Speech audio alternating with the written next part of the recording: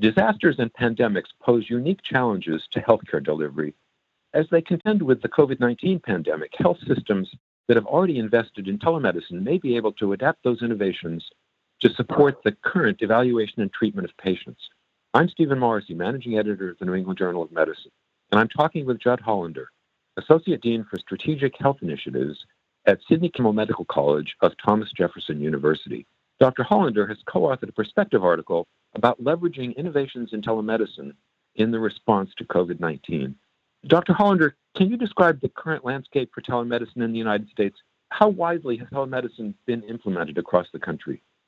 So I think there's two answers to that question. There's the answer from a month or two ago, and there's the answer from today. So if we look at the pre-COVID era, telemedicine was widely available to people in the country, but not widely adopted, nor was it widely implemented, because there were a whole series of barriers that prevented patients from accessing their own physicians. However, patients were able to, if they were members of large employer groups or insured appropriately to do that, they were able to speak with physicians via telemedicine for a whole host of medical conditions. However, it was relatively rare throughout the United States to be able to speak with your own physician. And what I mean by that is there are large provider networks, and the provider networks will make physicians available to employers and to payers so that patients can access them, but they are most likely not the physicians that you know in your local community or the physicians who care for you at your local health system. So in essence, telemedicine was available, but not with your own doc. What has changed since COVID is that now health systems locally and regionally have scaled up or created from nothing telemedicine programs, and now you are much more likely to access telemedicine within your own health system. Has that happened before? Has telemedicine been scaled up for any previous public health emergencies, or is this really a first? This is largely a first. There's a lot of discussion when there's disasters like hurricanes and floods and true natural disasters that aren't pandemics about using telemedicine to get into the area. And I have tried, along with my co-author, Dr. Brendan Carr, to make the point over and over that if you don't have a baseline telemedicine program, you can't scale one up overnight to help out with a hurricane in New Orleans. You need to have the technology in advance. What's different about the COVID pandemic is that there's not infrastructure collapse. So outside of not having providers who know how to use telemedicine when these large-scale natural disasters occurred, you also had the challenges of infrastructure was destroyed, and you might not have Wi-Fi, and you might not be able to get communications into the area. With COVID, those infrastructure problems don't exist. So now what we're seeing as we rapidly ramp up is at least we can eliminate one challenge. But I like to say, if you didn't have a telemedicine program before a disaster, you really can't stand one up overnight. And that's why you're seeing the health systems that had programs in advance, much like ours at Jefferson and many others, step to the forefront and be able to scale up in the region. Looking at COVID-19, in what way is this disease well suited to evaluation and treatment using telemedicine, and what particular challenges does this disease pose? So let me approach it. It's not just the disease that poses the challenges. It's the care of everybody who doesn't have the disease. So to begin with, at baseline, there are a large number of people who every day go to the doctor in the country. Those people right now are being encouraged to stay home. Those people are encouraged to socially distance themselves. Those people are encouraged not to get the chronic care that we believe they normally need. So it's not just COVID patients that become important. It's potential COVID patients, and then it's the clearly not COVID patients. And there's multiple telemedicine solutions that could work around this. So I'll give you a couple examples of the things that we are doing and I know others are doing. First of all, there's direct-to-consumer telemedicine, where you could download an app for your health system. Ours is called Jeff Connect. You go online, and you can see in our system an emergency medicine doctor 24/7, 365, although now we've increased that to include primary care physicians due to the necessary volume increase with COVID. So if you have a problem in your home, you can now see a doctor round the clock. That's a great on-demand system to take care of people with new acute problems. And in the Philadelphia region, we have messaged loud and clear, and patients have responded to it. Don't go to the emergency department. Don't go to urgent care. Don't go to your doctor unless you absolutely need to. do telemedicine otherwise. And in fact, even as we have grown out testing, and we have okay testing capabilities in early April in the Philadelphia region, what we have done is we've linked those people who think they need testing with our Jeff Connect platform to call and be evaluated. They could be evaluated by a physician, referred for testing, and then we can close the loop by providing test results on the back end. So that's the way we've leveraged the on-demand platform. We had a scheduled visit platform that, in theory, everybody across the health system was able to use. And we had over 1,000 practitioners, docs and nurse practitioners and physician assistants trained to use it. But we probably had about 400 that used it regularly. And we did only about 50 visits a day on most days, scheduled visits, outpatients into their own established provider. We scaled that up, like literally the first week of COVID in the area. It went from 50 visits a day to over 1,000 visits a day, and by the second week was closer to 3,000 visits a day. As a very concrete example, the Department of Medicine was doing a single-digit percentage of visits via telemedicine each day. Within a 1-month period, they went from that single-digit percentage to 90% of their visits being telemedicine. That's for the non-COVID patients. That's literally the right number. More than 90% are now telemedicine. So, one, we talked about on-demand for evaluation of the COVID patients, and two, we talked about maintaining care and chronic care for all the patients that don't have COVID and keeping them away. Then there's the group in the middle, the group that are going to the emergency department and then staying in the hospital, and we've implemented telemedicine programs for them. Before COVID, we had a neat little program called Virtual Rounds, where if you just wanted, when you were a hospitalized patient, to engage your family when the care team was rounding, we would patch your family members into the room by video at the time the healthcare team was there. And that way, maybe it's the day before you're going home, your family could ask the doctors all the questions they want without making phone calls all day trying to track down the doctors, because they would just be engaged at the time of rounds. That program we've dramatically spun on its head and launched a dashboard that we will operationalize this week. We can take actually all the patients in the hospital with COVID or PUIs who can't have visitors and try and solve the loneliness and isolation problem so that they'll all have a tablet in the room and their family member can video chat with them the whole day in the room. That's the virtual rounds end of it. But at the same time, just like a patient has a room number and they may be in room 1015, the doctor will know which patient is in room 1015 and be able to access that patient via the tablet and video consult with them as needed. And this is important for a couple reasons. One is there are workforce challenges, as we've seen throughout the United States with COVID.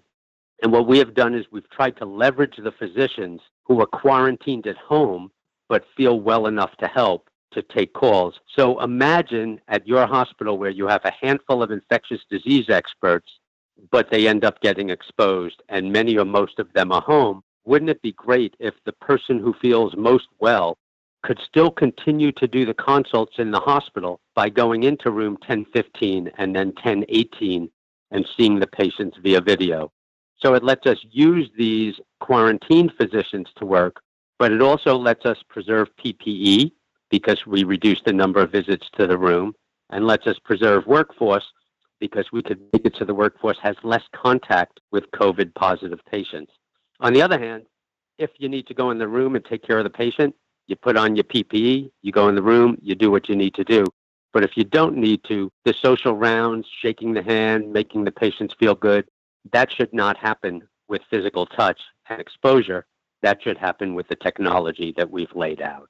So that raises the question. In a related perspective article, Schulman and colleagues write that the economic incentives in medicine have largely been developed to support a face-to-face model of medical care.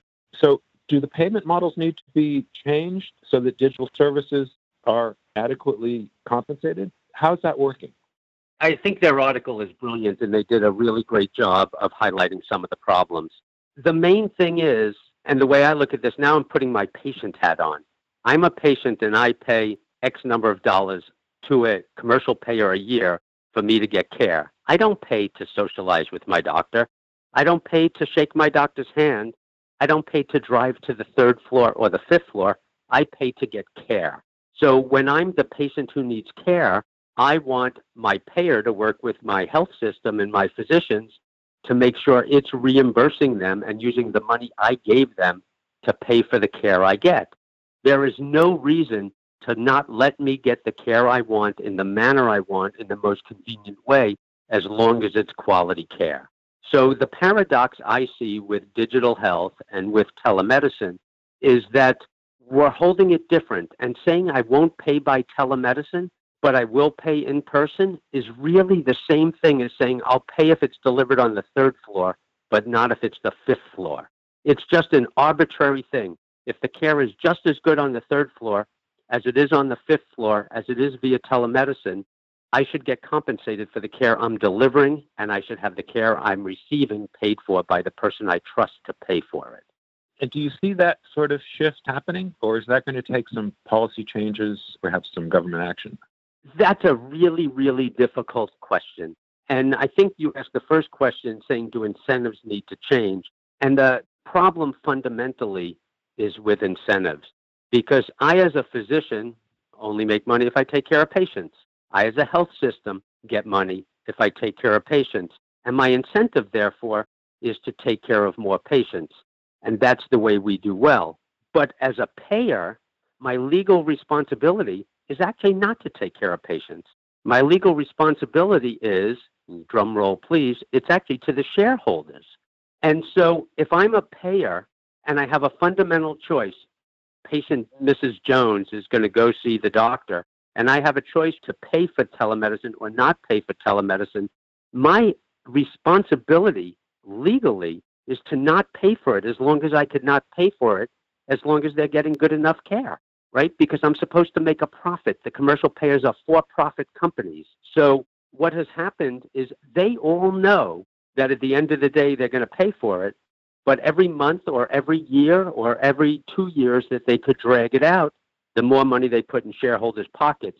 And that is what they're legally responsible to do. So I understand when I talk to payers that this is a bit of a problem, but because they have a different incentive. But on the other hand, what they've done now is they've come out of the woods, and they deserve credit for coming out of the woods here and paying for telemedicine and jumping to the forefront.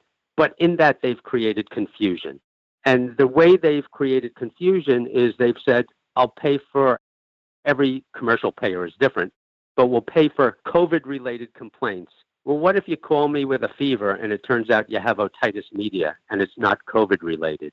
Should I have seen that patient? Is that not reimbursed? Okay. What if you're paying for both COVID and non-COVID related complaints, but like several payers in my region, you're only paying till June? Well, that's okay. We get money now, and maybe it goes away in June. But I have real practical issues that my telemedicine platforms may not be designed to bill and may not be integrated with your system because you weren't paying for it. And now there's development costs involved, and there's time and technology costs involved. And maybe by the time I get these things harmonized, you're not paying anymore. So the short-term fixes have created long-term problems and uncertainty. And without knowing where we're going with this, it's a lot harder to optimize the system for the benefit of the patients. So finally, and given all of that, what steps can individual health systems take right now to develop or expand their own telemedicine systems to protect staff and patients and limit disease transmission during the pandemic? Well, I think one of the things that the federal government has done that's really nice is they've relaxed the guidelines, and OIG has said they won't come after you for some certain things that normally would be requirements. So allowing people to use what I will call non-traditional telemedicine platforms, FaceTime or Skype or things like that, is nice if you have no platform right now. And that's a way for every doctor to see their own patients and get up on it. But again, when is that guideline going to not happen anymore? And how are those physicians that take these temporary measures and provide care for their patients going to transition to something that is a HIPAA-secure platform that has an audit trail? So again, a short-term fix doesn't solve the long-term problem. But I think if you have no telemedicine capabilities on day one, then you have to use some of these short-term fixes and just do what you can do easiest, which will depend on the technology available to you and your patients. I mean, FaceTime sounds great and is really easy, but we all have periodic drop calls. And when I look in my region, only 50% of the patients have it, 50% of the doctors have it. You do the math, that means it only works on 25% of connections, so it doesn't solve it. So I think there's a short term, how can I do whatever I could do quickly to take care of my patients? And then anything goes, more or less. And then there's a long term for a place like Jefferson, which is how do we avoid these short term traps and continue to scale up our program that's been standing for a while, but yet implement it broadly across the whole health system and engage all the providers and patients that weren't using it. And so the second one is a different challenge in health systems that have a program, because we don't want to go backwards and end up at the same point as health systems that are just beginning because we grabbed on to the short-term solution. Thank you, Dr. Hollander.